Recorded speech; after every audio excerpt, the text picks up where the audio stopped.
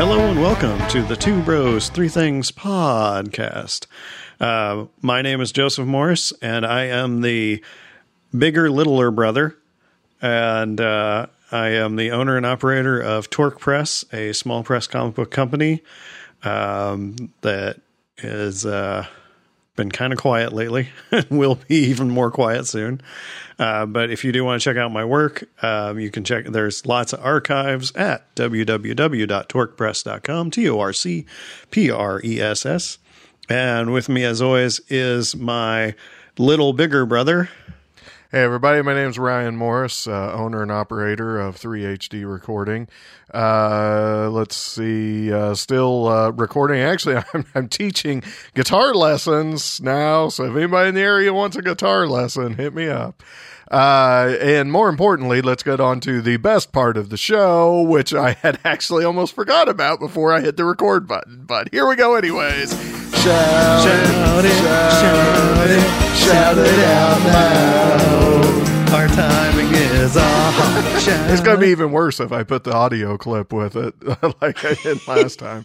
But anyways, okay, so shout outs this week include, as usual, Deb Longoria, the number one shouting outist of all listeners to the podcast. Hey again, Deb. And okay, what was it? Turns out, yeah, okay. You were going to do it. Go ahead. Actually, Deb gets double credit because she also commented as Bumblebee Bumbles One. So the big mystery that I'm sure had been going through everybody's minds listening to this podcast is that, yes, the identity of Bumblebee's Bumbles One on Podbean has been discovered, and it has been Deb Longoria all along. Dun, dun, it was dun. Deb the whole time. It was Deb the whole time. She Kaiser Soze us. Yes, she did. It's pretty sweet. So, Thanks, other Podbean, I believe we got comments from both of our cousins. One on Podbean. Yeah. I think Rachel commented on Podbean and Katie commented on Facebook. Both commenting about the trickery involved in our various Nintendo swappings. So, or at least I think that's what Rachel commented on. Then Katie commented about the ellipse text, and then and then actually she texted me like a week ago about Hazel's birthday with ellipses in her text, which I thought was pretty funny. That's pretty good. So there was your shout it out. We wear face paint until we didn't, but then we did again. Our three topics for today are... Oh, wait. What are our three topics? Give me a second. Oh, our three topics for today are... Professionalism. Raya and the Last Dragon. DIY furniture. And Bond. James Bond. James Bond. Oh, there's going to be a lot of accents in that one. Oh, there's going to be a lot of accents. I'm a little worried that the third one is going to be such a broad topic that we may have to call an audible on that one. It may go... We're going to have to cut it off. We may have to come back to James Bond another time. I could be wrong. We may burn through it in 20 minutes and be fine, but... I'm a little worried there's a lot there.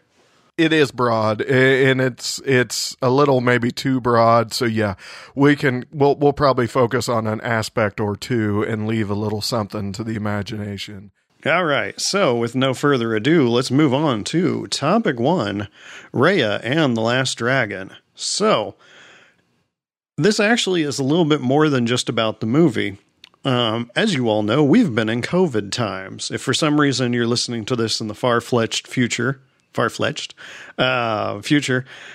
maybe you don't know what I'm talking about, but for the rest of us, we all know what COVID times means, and we will always know what COVID times means. So most of us have not been in a theater in a very long time, well over a year, and getting close to 2, I would guess, at this stage. My little sister, Jessie, or I guess technically my sister-in-law, I call her little sister, Jessie, wanted to do something nice for her birthday, so we rented out a theater, because that's kind of a thing you can do now, is you can rent a theater out for like 100 people or less, and you can watch a movie in a theater with just this small select group of people. And so that's what we did. And we watched Raya and the Last Dragon, and she invited all of her family and all of my family, which was super nice of her. Yeah, thanks for the free movie. Yeah. And anyway, we went and we watched that, and then we had cake afterwards, and it was great. And it was one of those things that was like, I don't know. I had been fine with not going to a movie theater until I went to it, and I was like, oh, wow, this was really nice. Like, it was just nice to be out and do something. And at this stage, you know, we're all vaccinated except the little kids and my wife for reasons. But most of us are vaccinated. And so, yeah, you know, it was just, you know, we all kind of have been involved in the same pods. So we all kind of know that we're all being careful and everything. And the numbers have been going down significantly, and things are starting to, I guess we're in, as of, I think Saturday, we're in phase 5. We're wide open, baby. Illinois is back in business. Yeah. So no, it's a little weird. But anyway, so that was sort of the situation. And as for Raya and the Last Dragon, it's really cool. It's the latest Disney movie, and it's got this kind of East Asian flair. So a little bit of China, a little bit of Japan, a little bit of India, some other places all kind of rolled into one sort of ethos. Basically, this girl has to resurrect the last dragon to save humanity from boiling clouds of darkness that turn people to stone. So, yeah, it was a real good flick. What do you think, bro? I liked it. There's some glaring plot holes that we can probably get into later, but right. Yeah, it was kind of neat. Also, I thought that it was, you know, based on kind of, I would assume anyways, like Asian mythology kind of things-ish, but it was in like this like fantastic world. It wasn't like actually in China or Japan or, you know, any of the other kind of nationalities that were somewhat represented.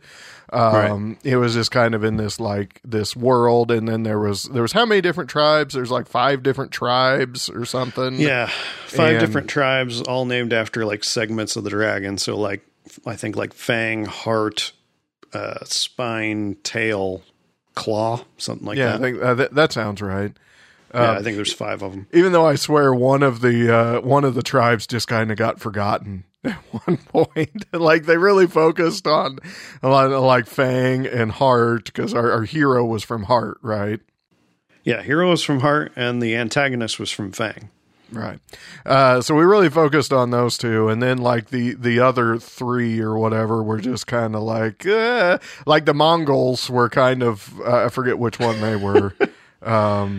Yeah, well, they were a little bit like they were a little bit Mongol and a little bit Tibetan, right? But yeah, I believe that was Spine, and yeah, they really didn't get a lot of screen time. Well, yeah, but they actually had like a hero though, because like the big dude was part of their tribe. Yeah. So it's like, but they didn't get much screen time because they'd kind of been wiped out. But then, but at least they had a hero. Left. But I swear, one of the tribes didn't even like have a hero, you know, in the group. I don't think. Yeah, well, that was the thing. They started in Claw, and the Claw kid they pick up on the boat, who's the shrimp kid. Oh, okay. He was actually in Claw. Yeah. Okay. See, that was the thing, but you didn't really see Claw Society or anything. They got the short end of the stick, but they were kind of mostly desert, so you know. But yeah, Claw got the short end of the stick, and that was the shrimp kid. Oh, okay. So the shrimp kid was Claw. The shrimp kid was Claw. Okay, so the con baby, was he whatever the other, or what was the other one? Oh crap! Now I've already forgotten. Tail. Tail. I want to say tail. Let's say Tail. Yeah. All right. So con baby Tail, shrimp kid Claw. Yes, you're getting a lot of info by listening to this, aren't you? Yeah, I was about to say this makes no sense to anyone. No, you would have to have seen it. All right. So, well, let's go through quick the main characters the way we are doing it. Okay. So then Raya was Heart. Yeah, Raya was Heart, and her, like I said, the antagonist was Claw was Fang. Or Fang. Right. Yeah. Okay. Because that was the thing. Okay, so I Their guess little all five island- were kind of represented then, I guess. Yeah. Yeah. Okay. No, all five of them are. Because that was sort of also the point was these societies, basically like the dragons. Okay. The mist clouds that turn people to stone had already gone through once and like wrecked everything, right? But the dragons saved the day. But in doing so, the dragons had sacrificed themselves, and only one dragon supposedly survived, although no one could find the last dragon, right? Yeah, and the big deal was the dragon combined all of the other dragons' powers together to fight, and that's kind of the leitmotif of the whole movie. It's basically a big episode of the moral, anyways, is just like every episode of PJ Masks. If you work together, you can defeat your enemy, or working together is ultimately the goal, and that's the whole point of the movie. Even though it's seemingly lost on everybody until the very end. Right. Well, that's just the thing. Again, all the societies should be working together, but they're not, and they're all divided. And what divides them ultimately is to defeat the cloud thingies. The dragons created this gem, and the gem was all that was left. So Hart got the gem somehow. But because Hart got the gem, everyone else was jealous of Hart because it's like, oh, they've got the gem, they've got the magical power, and they're wonderful, and we're stuck in the boonies. And then through shenanigans, the gem gets cracked into pieces, and the cloud things come back and start turning people to stone again. And all the pieces go to all these different nations, and everyone separates from each other. And because again, no one's working together, the clouds just run amok and eat people. Right. And it's kind of funny, I thought anyways, watching, because the first 20 minutes is when it all goes wrong, because the Hart clan invites all the other clans over for dinner, basically. Mm-hmm. And that's when one of the Fang kids, which is kind of the antagonist-ish of the movie, she ends up conning Rhea into taking her to see the stone, or the Dragon Ball, whatever it is. A Dragon Ball Z, maybe? I believe Goku's in there somewhere. And anyway, so she ends up trying to steal the Dragon Ball, which, yes, we're going to call it the Dragon Ball from now on. And she tries to steal the Dragon Ball, and it gets broken and everything. And then the rest of the tribes come running in, and they see the broken Dragon Ball, and they all are fighting over pieces of the broken Dragon Ball because they think that Dragon Ball is going to save their particular society from whatever's going wrong with it.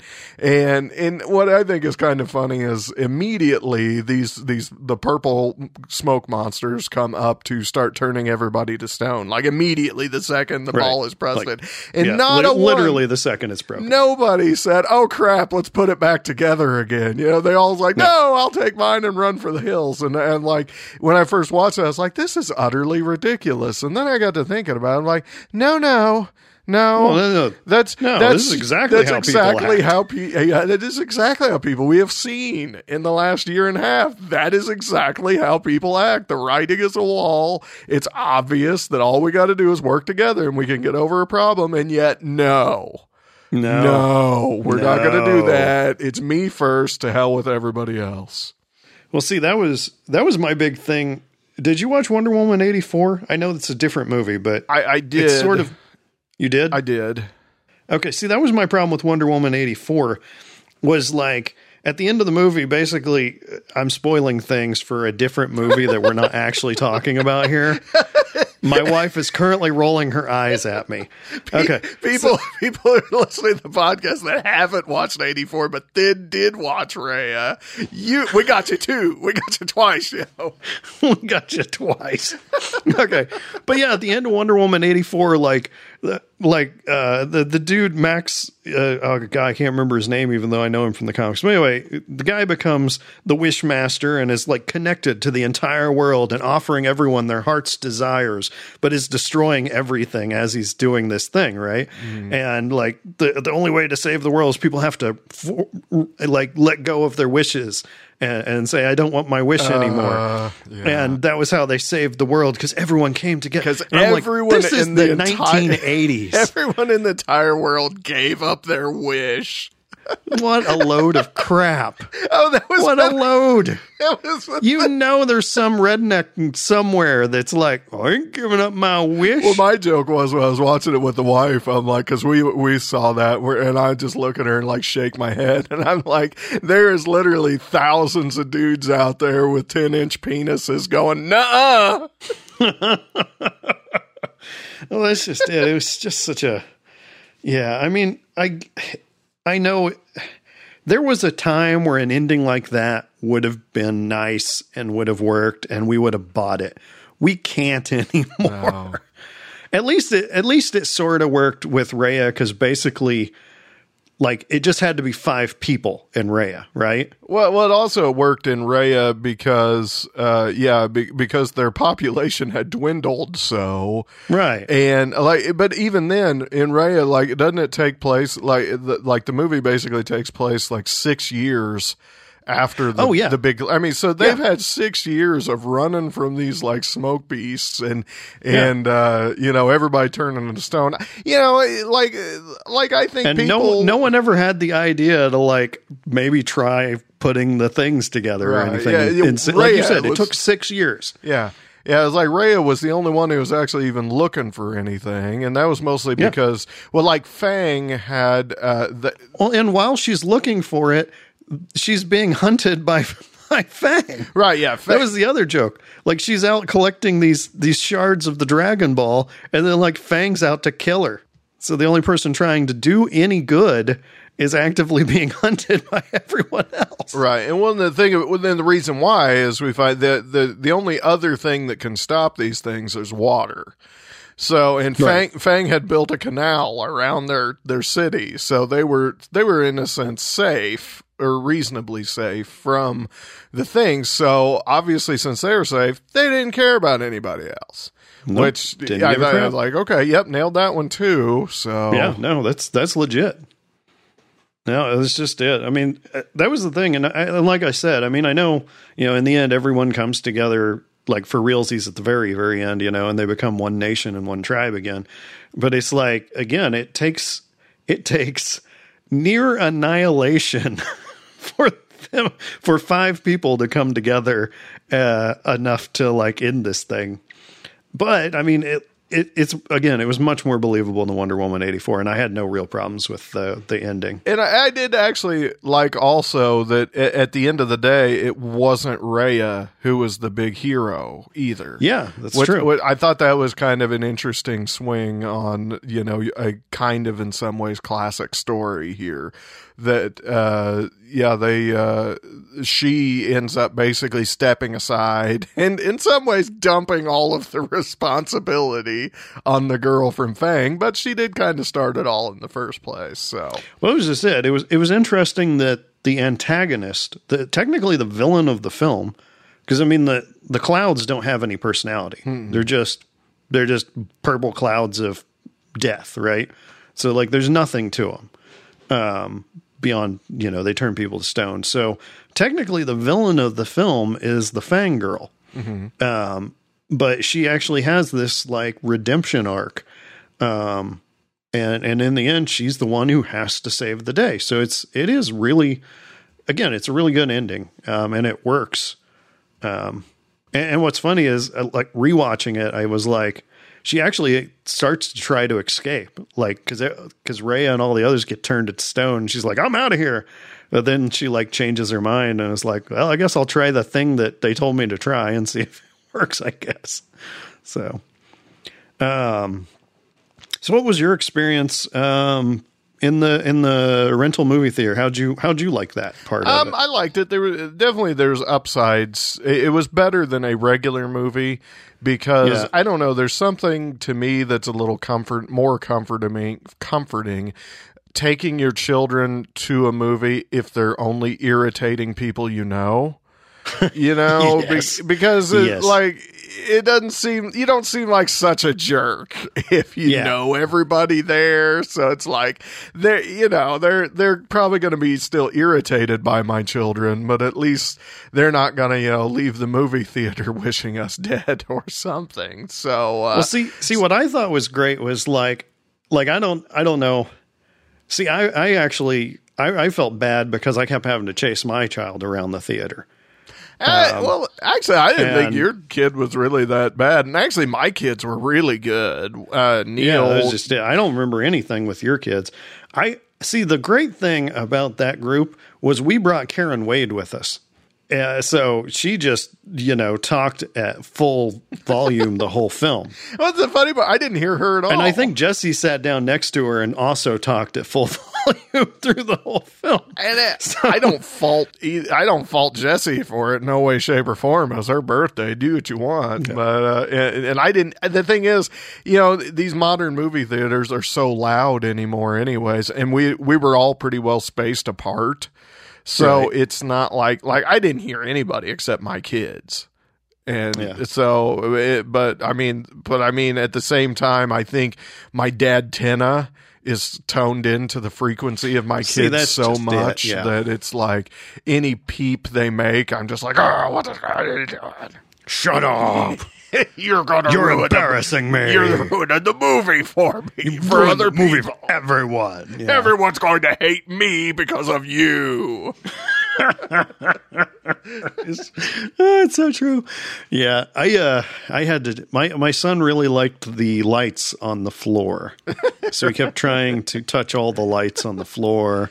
He kept trying to climb the stairs, which was terrifying. He ran all over the place. He tried to get out the fire exit. Yeah, in the best of times, a movie theater is gross. Yeah. But during a pandemic, it's just so much worse. So much worse.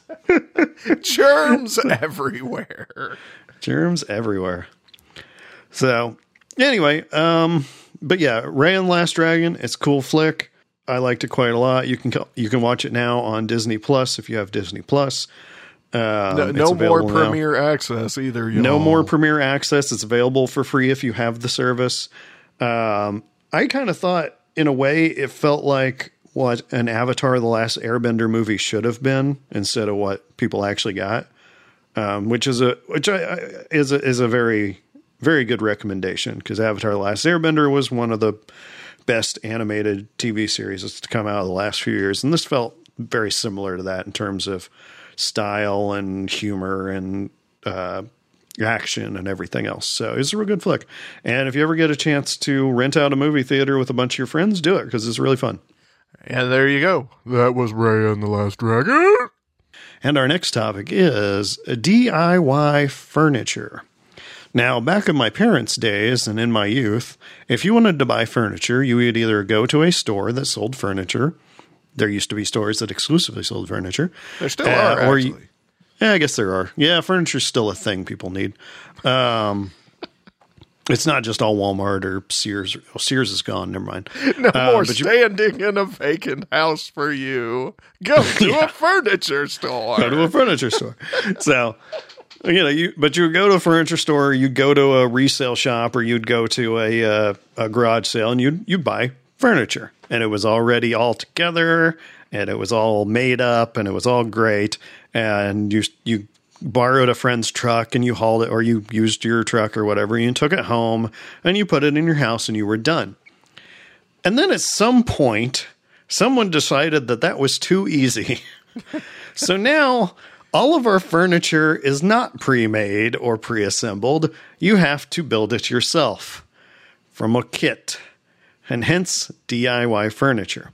Now, is IKEA the reason this has all happened? Is that where all this came from? I believe IKEA was the patient zero of the DIY pandemic. Because, IKEA sold cheap furniture that you had to build yourself, and there was always pieces missing. And yet people did it and kept doing it to the point that became the standard. And then on top of it, now everything's not mail order, everything you order online. So Right. it's not like they can, they're not going to deliver a credenza to your door.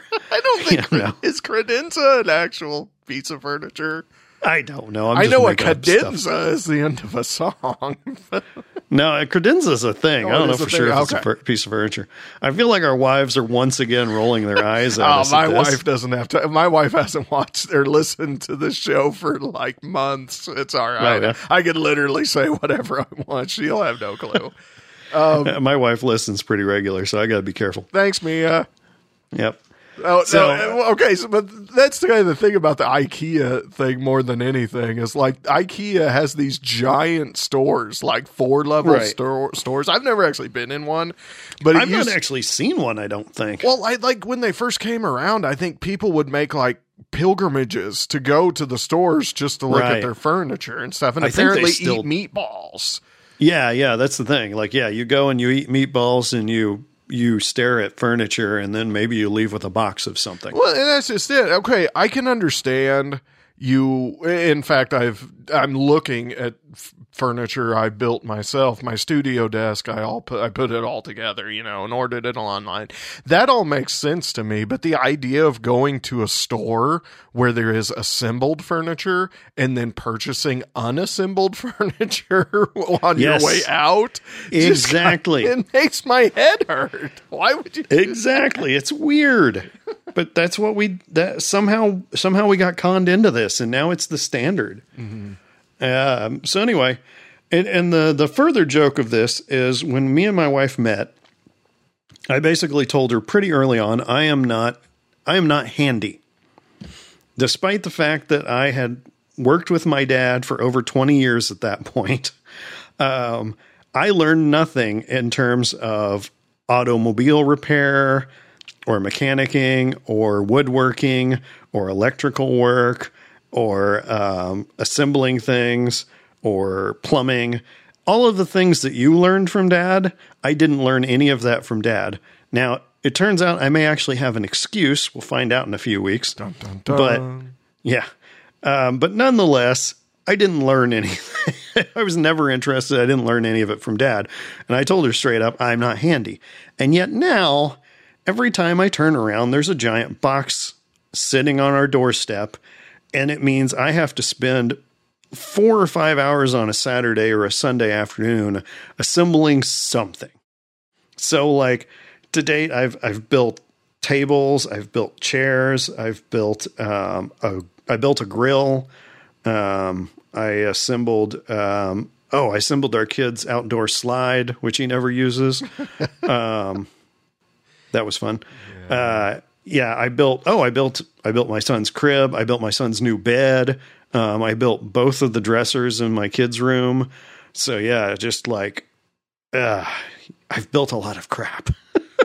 It came about, I think, more like we have quite a bit of it now too. We didn't really used to, because my wife and I are both seemingly depositories for old furniture, like from family. Yeah, that's how I used to get furniture. Also, people would give me furniture and I'd be like, I'll take it. Yeah, no, Yeah. I literally bought no furniture at any point, like until like literally like the last couple of years, because seriously, everyone I know would just ask me whenever they were getting rid of furniture, do you want this? And I go, sure. I, in fact, still have a couch that Katie gave me. Let's see. I did actually get rid of a chair that Katie's mom gave me. Let's see. I ran some of their old appliances for a while. You had Katie's old dishwasher there for a while. And then I had countless chairs. I have a couch from Grandma and Grandpa in the basement right now.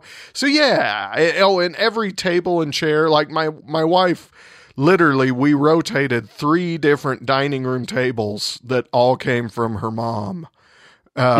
because one sibling didn't want it anymore, and so but we couldn't get rid of it, so we would get it, and then another sibling needed a table, so we would give it to them, and then we got another one, and it was kind of ridiculous. But yeah, that was the same way. I never bought furniture for myself. I just take whatever.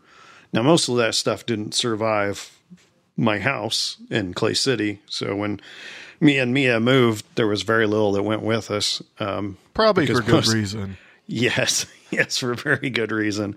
Oh my God, that fold out couch bed thing that Roger gave me that was in his cabin for years.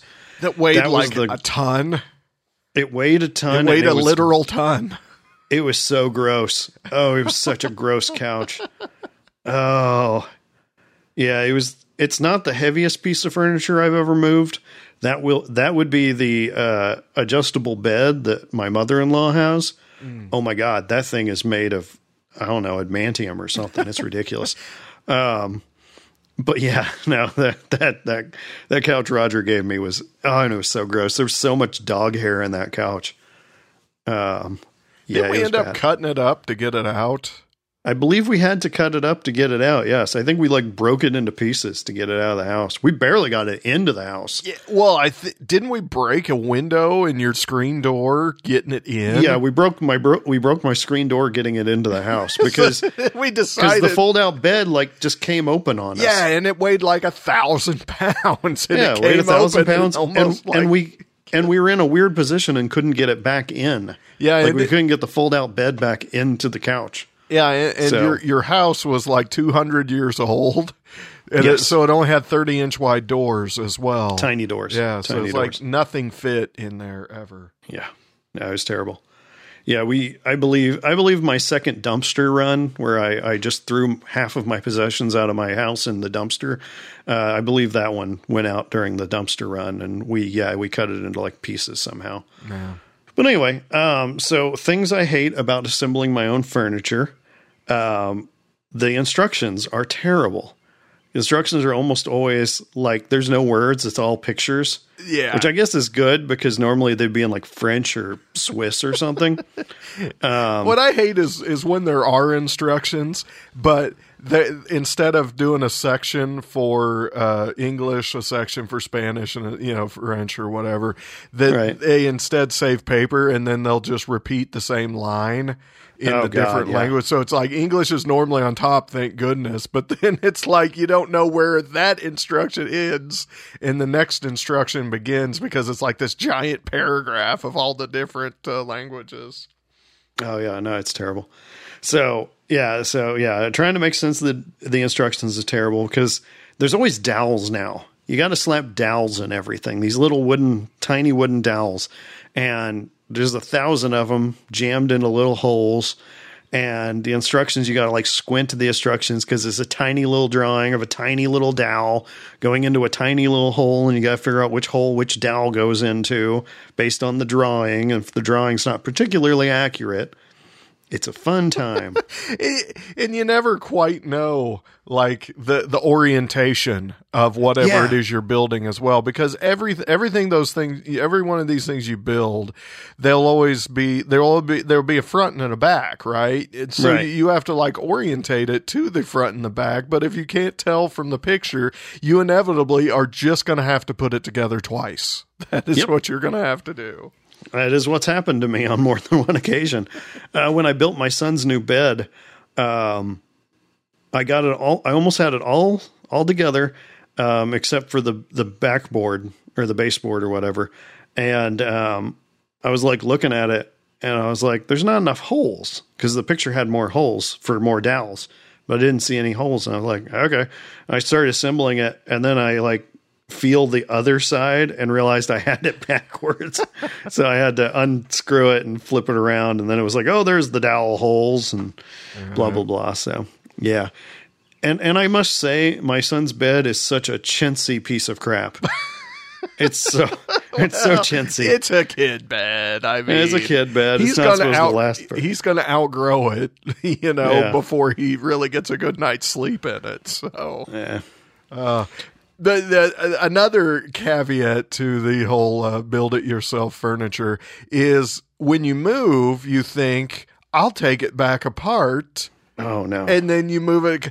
I don't know how this has happened to me a couple of times already now, because like I will take something apart in order to move it to a different room or whatever. And then, try to set it up again. And inevitably I've lost the instructions. I have lost half of the hardware. And, or in some cases, I've actually been involved in reassembling stuff that I didn't even put together in the first place. And that's a whole new nightmare in its own. Oh, God, yeah. And trying to rely on the owner to be like, well, I think it was like this. I'm like, well, guess who's just screwing new holes in it?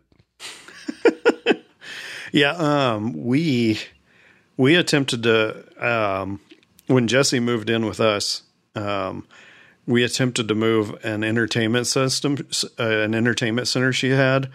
But again, it was so flimsily built that it basically collapsed in on itself as we were moving it off the truck.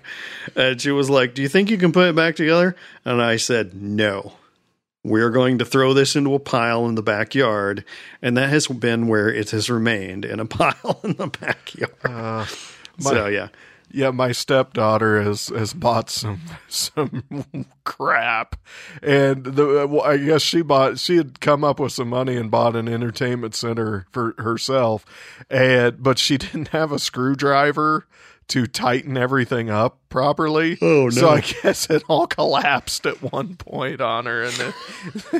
And then I think her and her dad ended up like running like new bolts in it and stuff. I kind of got it fixed up again. But now, after she had moved like 3 times, it's now sitting in my garage doing nothing.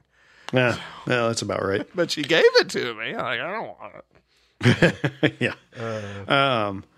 The other thing I think is cute is you always get that L-shaped, the L-shaped tool. Right.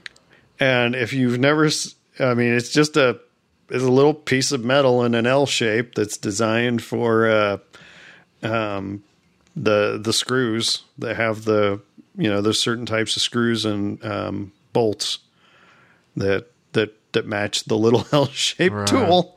And you use a little L-shaped tool to tighten everything down, and your hand wears out because you're using this tiny little tool to hold your entire piece of crap together.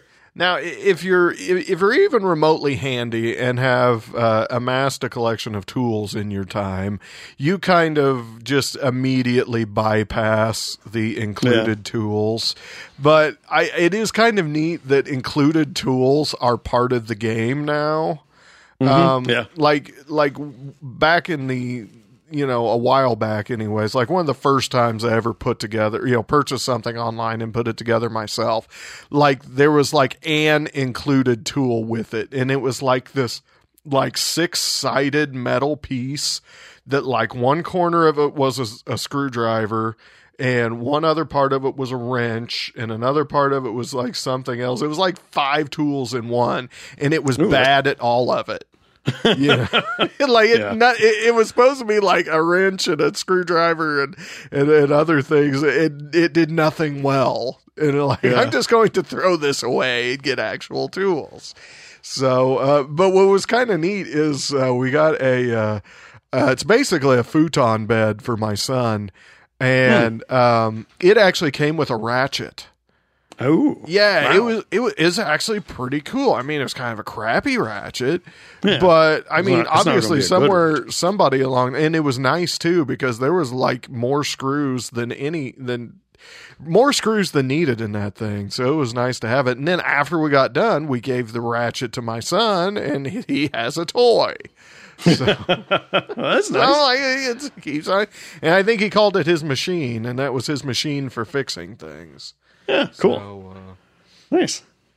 Yeah, I think the bed I built had specific instructions that was like, do not use power tools with this. Oh yeah, because you might strip out everything and all this other stuff. And I was like, yeah, I do. I use a driver anyways because when I built the grill, a few weeks back. No, I used an electric screwdriver. Yeah, no, there's no way I was screwing all that out and by hand outdoors. No. We got a bookshelf for because at some point I'm fairly certain maybe marriage year 15 probably I'm going to have to start looking for a new home because my home will be completely filled with books. With almost every day that goes by, a book finds its way to my home. And I don't know if we're part of some sort of like book angel Book of the Month Club? Safe haven. I think we're a book safe haven, like where wayward books go, because like those kids' books, they have like in the front, this book belongs to, and it's supposed to be your kid's name. Like obviously it should say this book belongs to Hazel or Neil. Most of the books in my house belong to some kid I've never met. Like you open up this book belongs to Ricardo. I don't know a Ricardo because wayward and misbegotten books find their way into my home and live, and I think they reproduce too. So I'm putting together this bookshelf thing. My wife buys this bookshelf, and it's blue and it's cute, and I don't know why. And I'm fairly certain when I put together, it was one of those situations like you were talking about. It's just a rectangular bookshelf with feet is all it is. And one end of the like divider, there's divider boards that are also act as supports for the shelf above it. Right. Yeah. So one end of these divider boards, I think, had a dowel in it, and the other end you screwed into the shelf above it. Right. And I swear I did everything right. And like within a month of having this thing up, all of a sudden I look over, all the dividers are at an odd angle. And like there's nothing holding them in there. I was like, what in the world? Like, did I forget to put screws in? I think the dowels busted out on them. So I had to go through I ran through and I just ran screws where the dowels were. I mean, it worked fine and everything, but I was just like, but the weird part is I don't know where there's no little bits of dowel anywhere. Yeah. Like, they probably just fell out. I don't know, but maybe my Roomba ate them. I don't know. It's possible. Yeah, I don't know, man. That's the thing I don't really like about all this DIY furniture is all the dowels. Like dowels are the essential, like dowels are the bones of these things. And I'm like, I'd rather have nuts and bolts and screws. Why not one? I mean, the dowel you do get screws. Don't get me wrong, but the dowels do a lot of the work, and it's weird. Yeah, like the dowel is just taking the place of a screw. Yep. All you'd have to do is just put an extra screw in. And how many of us out there have bags and bags of extra screws now in their junk drawer? Oh, so many screws. Because I can't throw them away. I might need a screw. I can't throw them away. I might need them. I have multiple junk drawers of extra screws because normally those kits, God bless them, they do come with an extra screw or two in them. There's usually spares. Oh, that came in handy when I was doing the grill because I was doing it outside and the wind picked up for like 1 second and blew all of my gear everywhere. Yep. So I had to like paw through the grass trying to find all of my screws and bolts and stuff. Right. It was annoying. So anyway, DIY furniture, it's awful, but what you gonna do? It's what we do now. What else are you gonna do? Go to a furniture store? Why would we do that? Why would you do that when Amazon can bring it to you? When Jeff Bezos can deliver my box that I can build myself. We should start a company called Rustic DIY Furniture and just literally send people boxes of wood. Like, make whatever you want. Just scrap some wood. Boxes, like, it could be a chair. It could be a closet. We don't care. Just build it yourself. just a bag of bolts or just a bag of screws. Random screws of random sizes. That's what we gotta do. Like, you get a box of wood and then you get a box of screws. And then you get a really crappy hand tool. Make whatever you want. Make whatever you want. It's a free country. What are you bothering us for, jerk? Make whatever you want. You need a bed? Build a bed, damn it. This is selling itself. Oh my God. Why haven't we done this before? I don't know. I don't think we can go any farther on that. That is that's where this one ends. We nailed it. Dun dun dun dun dun dun dun dun dun dun dun dun dun dun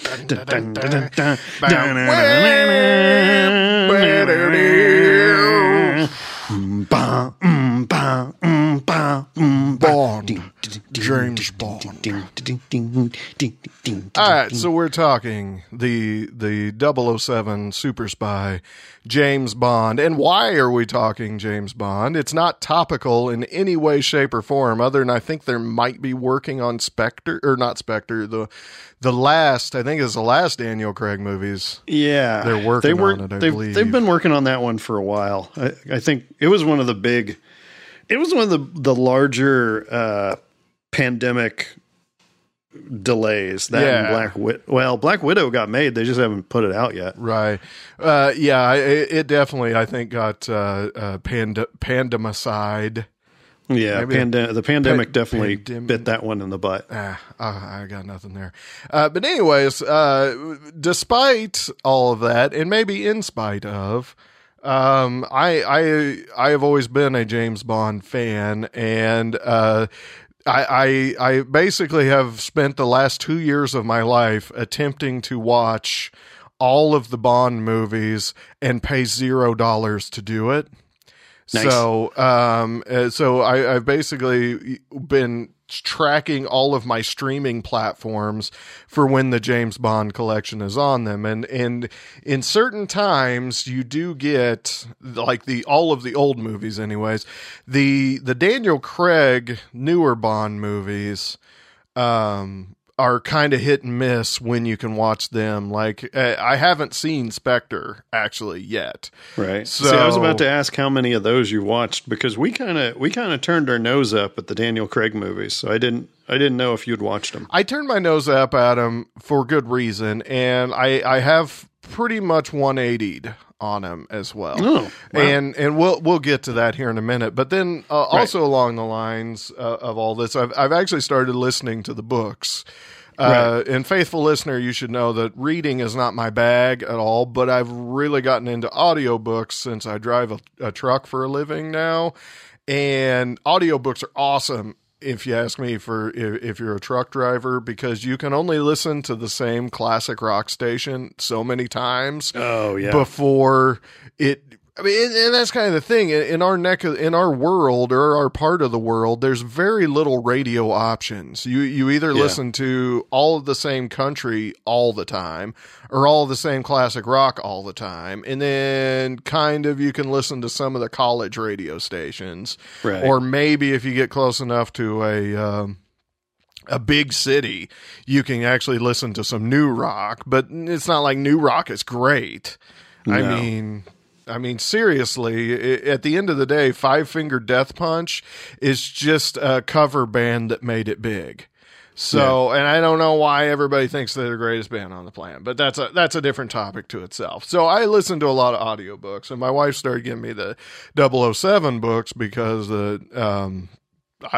she knew that I was kind of working my way through. I'd been working my way through the movies. I loved watching them as a kid and everything. So, I recently finished listening to the book Goldfinger, which I believe is the second book. I've listened to Casino Royale and Goldfinger, and then I've watched all of the movies up to, except for Spectre. Spectre is the one I haven't seen because it is not anywhere. I can watch it for free. Well, air quotes free, in that I'm paying for the service. So I felt like I am enough of an aficionado now, having listened to 2 books and watching most of the movies, that it's time for me to pummel you with my 007 knowledge.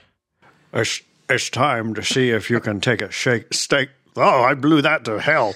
Shaken, not stirred. It's hard to do it with the voice. All right, so we're going to go through. Let's do a little of the Buy the Bond. We're going to go down Buy the Bond and start with the original. In most people's minds and hearts, the greatest James Bond of the movies, anyways. Sir Sean Connery. He didn't get knighted right. Sean Connery. I'll take swords for 500, Alex. Everybody at home knew that was going to happen. We knew it was all going to happen. Yeah. So, Sean Connery, fast takes, go. Sean Connery, fast take. Not really. He wasn't our Bond, so we're not as beholden to the Sean Connery Bond as everyone else. But he did have, he had Odd Job. That was cool. And he had a lot of underwater adventures, I think. Mm-hmm. And he also liked short shorts and Granimal shirts. He wore a lot of short shorts, Granimal shirts, and did not shave a hair. Did not shave a hair. The hairiest of all the Bonds, easily, by far. The woolliest legs and chest. Just a woolly mammoth in short shorts. But yeah, I don't know. Again, I know the Sean Connery James Bond movies, but and I know it's one of those things. I have firm memories of bits and pieces of everything, but all the Sean Connery movies, all kind of blend into each other in my brain, so it's hard for me to really focus on any of it. Well, all of the Sean Connery movies deal with Spectre. Right. Spectre is the ultimate evil, and it begins actually in the very first movie, Dr. No, where we find out that Dr. No is in cahoots with Spectre, and the whole Spectre thing goes on. So in every Sean Connery movie, he's fighting Spectre. Which kind of runs them all a little together. And in each one of the movies, it's a different Spectre agent. Ultimately, where he gets, it's at the end of the Sean Connery run, that he actually meets Spectre agent number 1, Blofeld, who is, at least at the time, he was the ace number 1 ultimate Bond villain. Yeah, and he's white suit, white cat, right? Yes. Interestingly enough, Blofeld appears technically, I think, in 4 different Bond films, played by a different actor every time. Huh, I did not know that. The look is similar in each one, but it's a different actor every time.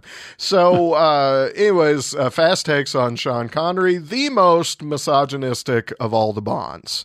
Doesn't he beat the crap out of women a lot? Sean Connery smacks more chicks in those movies than any of the other Bonds put together. Anytime it seemed to serve his purpose, he backhands a lady. Wow. Which we should not giggle about, gentlemen. Oh, it shouldn't be funny. Kind of funny. You don't want to like it. Well, you don't like it, but it's so ridiculous. Because the second you said it, I immediately, in my mind, pictured him backhanding a woman. That was like the thing he did. You're right. A woman being hit should not be funny. No. Should not be. You kind of giggle. It's a little funny. And goodbye, the rest of our audience. It was fun while it lasted. We apologize. Of course, now I will say, I believe if memory serves, Dan, Deb's husband, is a big 007 fan who, if he ends up listening to this, probably will think Ryan doesn't even know what the hell he's talking about. But anyways, so we moved from Sean Connery. He's in actually I think 7 movies. Quite a lot. Actually, after his 6th movie, he was ready to leave the role. He was already a multimillionaire from the series, and went on to do like all sorts of other things, including Catherine Zeta-Jones. But along comes George Lazenby in On Her Majesty's Secret Service, which, believe it or not, in my opinion, is the best Bond, or is the best movie of the series. Wow. It includes Telly Savalas plays Blofeld. He is easily the best Blofeld. And the Bond girl, which I've already forgotten her name, but it's Emma Peel from the the Avengers. Yeah, Emma Peel from the original Avengers movie, the TV, the British TV, the British TV Avengers. It's she is the Bond girl, and she is the greatest Bond girl. Why is she the greatest Bond girl of all the Bond? Because she kicks ass. Like she is not like a sit around and wait to be smacked by James Bond, you know? And that's another thing that happens a lot in those Sean Connery movies is like Sean Connery just kind of forces himself on chicks. Like the chicks are like, no, I don't want it. He like grabs them and kisses them and they just melt to butter. Yeah, it's a little rapey. It is a little I was kind of thinking about that too. Like, yeah, it's a little creepy. So George Lazenby Bond, he's okay. A lot of people think he was one of the better, if not the best Bonds. I thought he was okay. I didn't really have anything to say against him. He just, I don't know, in that cast, I didn't think he really shone that well. And but at the same time, none of the other Bonds would have worked better in that movie, you know? Yeah. And then that moves us along to George Lazenby got such a big head from that movie, apparently. I think it was actually, he was nominated for an Oscar. I believe for it. That was the only Bond film to be nominated for an Academy Award. I think it was both. He was, I believe, nominated for an Oscar, and the movie itself was nominated for an Oscar, if I remember correctly. So he got such a big head from that movie that he quit the franchise, and they actually brought Sean Connery back. So Sean Connery's last movie is, and I can't even think of the name of it actually right now.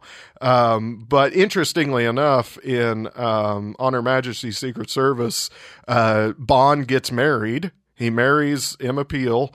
And then she immediately gets killed by Blofeld's henchman at the end of the movie. And like George Lazenby like gives this like overly dramatic, like heartbreaking, like no thing that's like during the credits rolling. It's weird. Wow.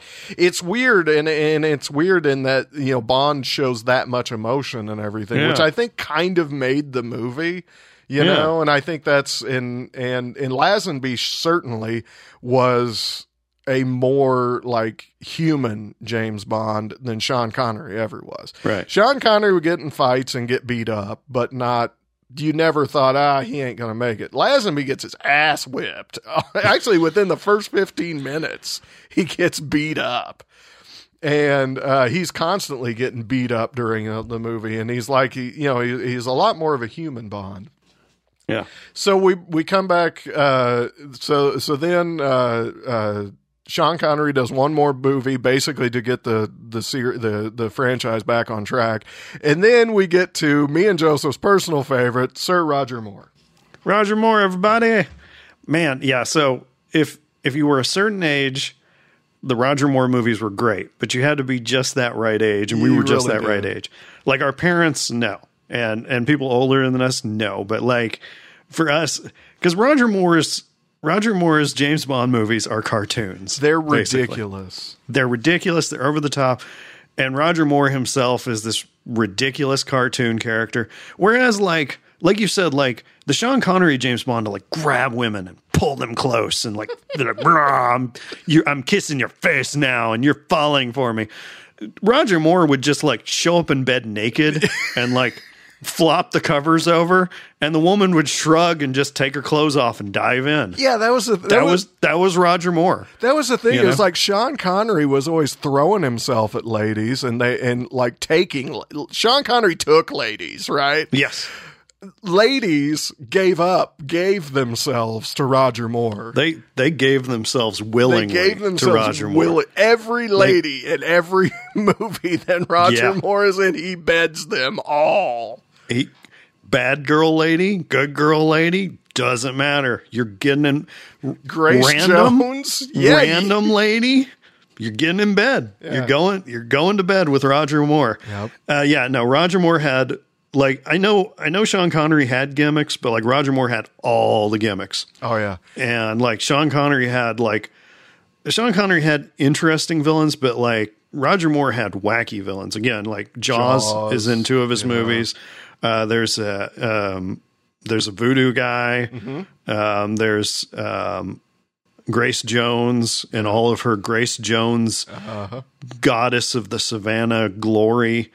I can't think of anyone else right now, but like, they're all just the big ones. Those are the big ones, and they're all just crazy and wacky. To me, View to a Kill is just like peak Roger Moore Bond. Like Moonraker goes too far. Like Moonraker is utterly ridiculous and makes no sense and shouldn't have been made probably. Even though it's the other Jaws movie, so it gets points for being the other Jaws movie. On a rewatch, I liked Moonraker more rewatching it. It didn't seem as like utterly preposterous as I thought it was when I was a kid. It is utterly preposterous.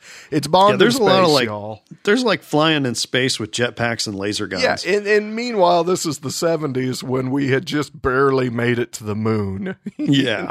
Yeah. But anyway, like View to a Kill though, man, I got to do a little bit on View to the Kill, man, because it's again, it's got Grace Jones in it, and she's the bad guy, but like, she bones Bond. And she much like Jaws has a face turn at the end. Yeah. When she realizes that, things are going up and she's got like a sexy lady assassin squad, right? No.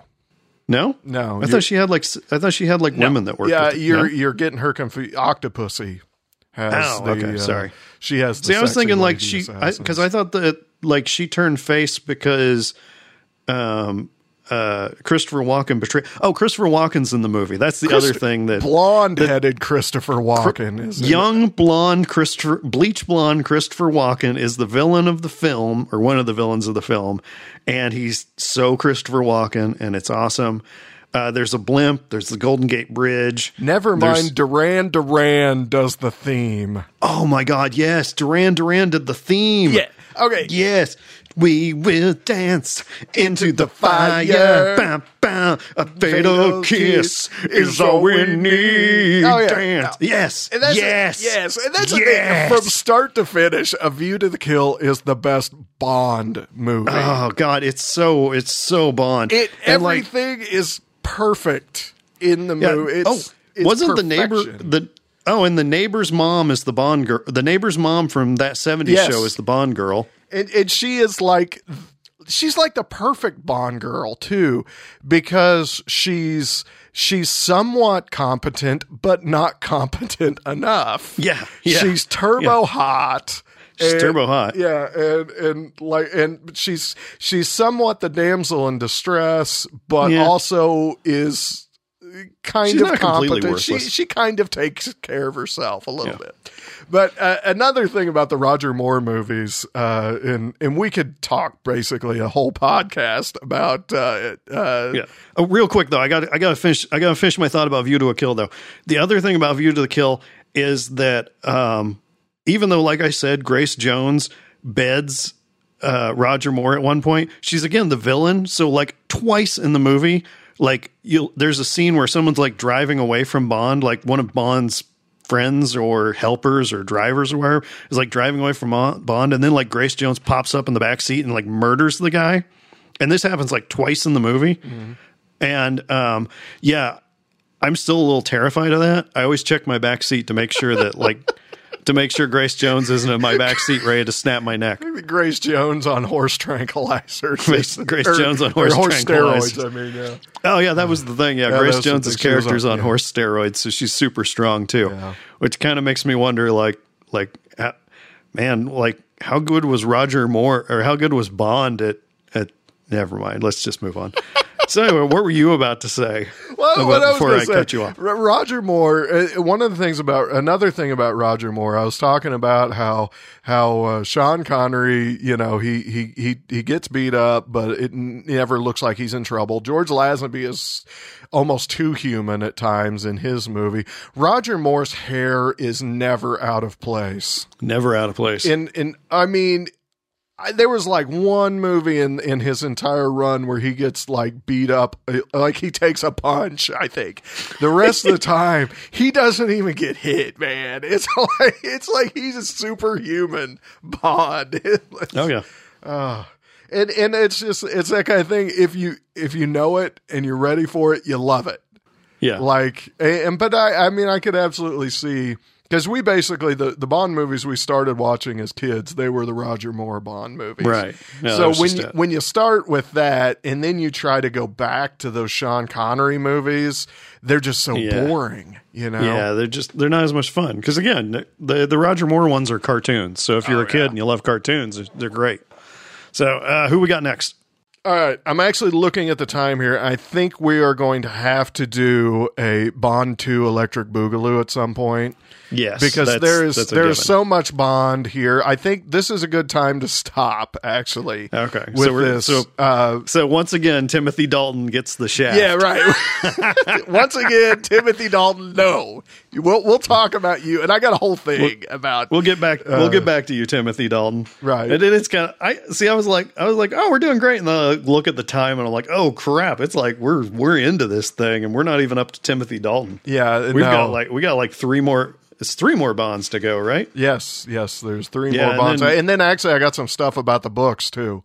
So, there's a lot more ground to cover. We'll have to save this one for later. Right. So. Yeah. We'll have to do. We ought to do Bond kind of like we were doing the Star Wars roulette thing. That we just need to come back to it from time to time. So it's also a good reminder that we need to do Star Wars roulette. Sometime too. We haven't done Star Wars roulette in a while. So yeah, we'll leave you there with our musings about the first 3 Bonds. And then we'll get to the rest of the Bonds and the Bond books, and maybe by then I'll actually have listened to some more of them, so I had even more to add to.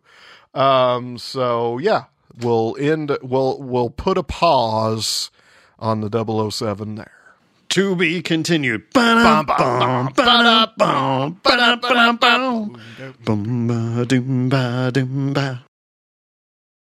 This has been the Two Bros, Three Things podcast.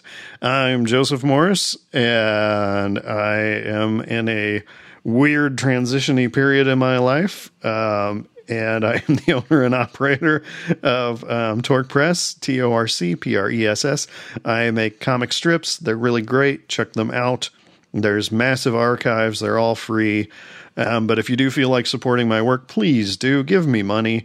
You can do that at patreon.com. Look for Joseph Morse or Torque Press. You'll find me pretty easy. And with me, of course, is... Hey, everybody. I'm Ryan Morse. 3HD Recording, the number 3HDrecording.com, and the Dr. Orpheus Project. Going to be releasing music about as slow as molasses, but it may actually happen. And remember, if you want to be mentioned by name on this podcast, just leave us a comment or send us a text, or basically any way you want to tell us that you like what we're doing, or maybe you don't like what we're doing. I don't know. Why not? And hey, I've never really done this because I don't like this, but if you haven't yet, subscribe on Podbean, or I think you can subscribe on iTunes as well. Oh yeah, that's the thing we should probably have been doing. We should. Well, here's the thing. Why I'm saying this is not because we're not going to get any money. Don't worry. No money will be made at this podcast. This is like iTunes where you get paid for subscription. We will get nothing. But we're going to try something new in the next episode, and it'll either be awesome or awful. Oh yeah, the next episode's going to be kind of different. We're going to do something. We're going to try something different in the next episode. And I think personally, if it goes like it does in my mind, it will be awesome. And I would like any and all to make sure they get it. So subscribe so you get a notification when the podcasts are up in general. Other reason, because we're poor and we're not spending money on this, so we only keep 3 podcasts up at a time. So if you can't get to them, God only knows when we'll ever post them again. So yeah, that's true. Anyways, if you haven't yet, subscribe so you can listen to our ramblings, because this is the Two Bros, Three Things.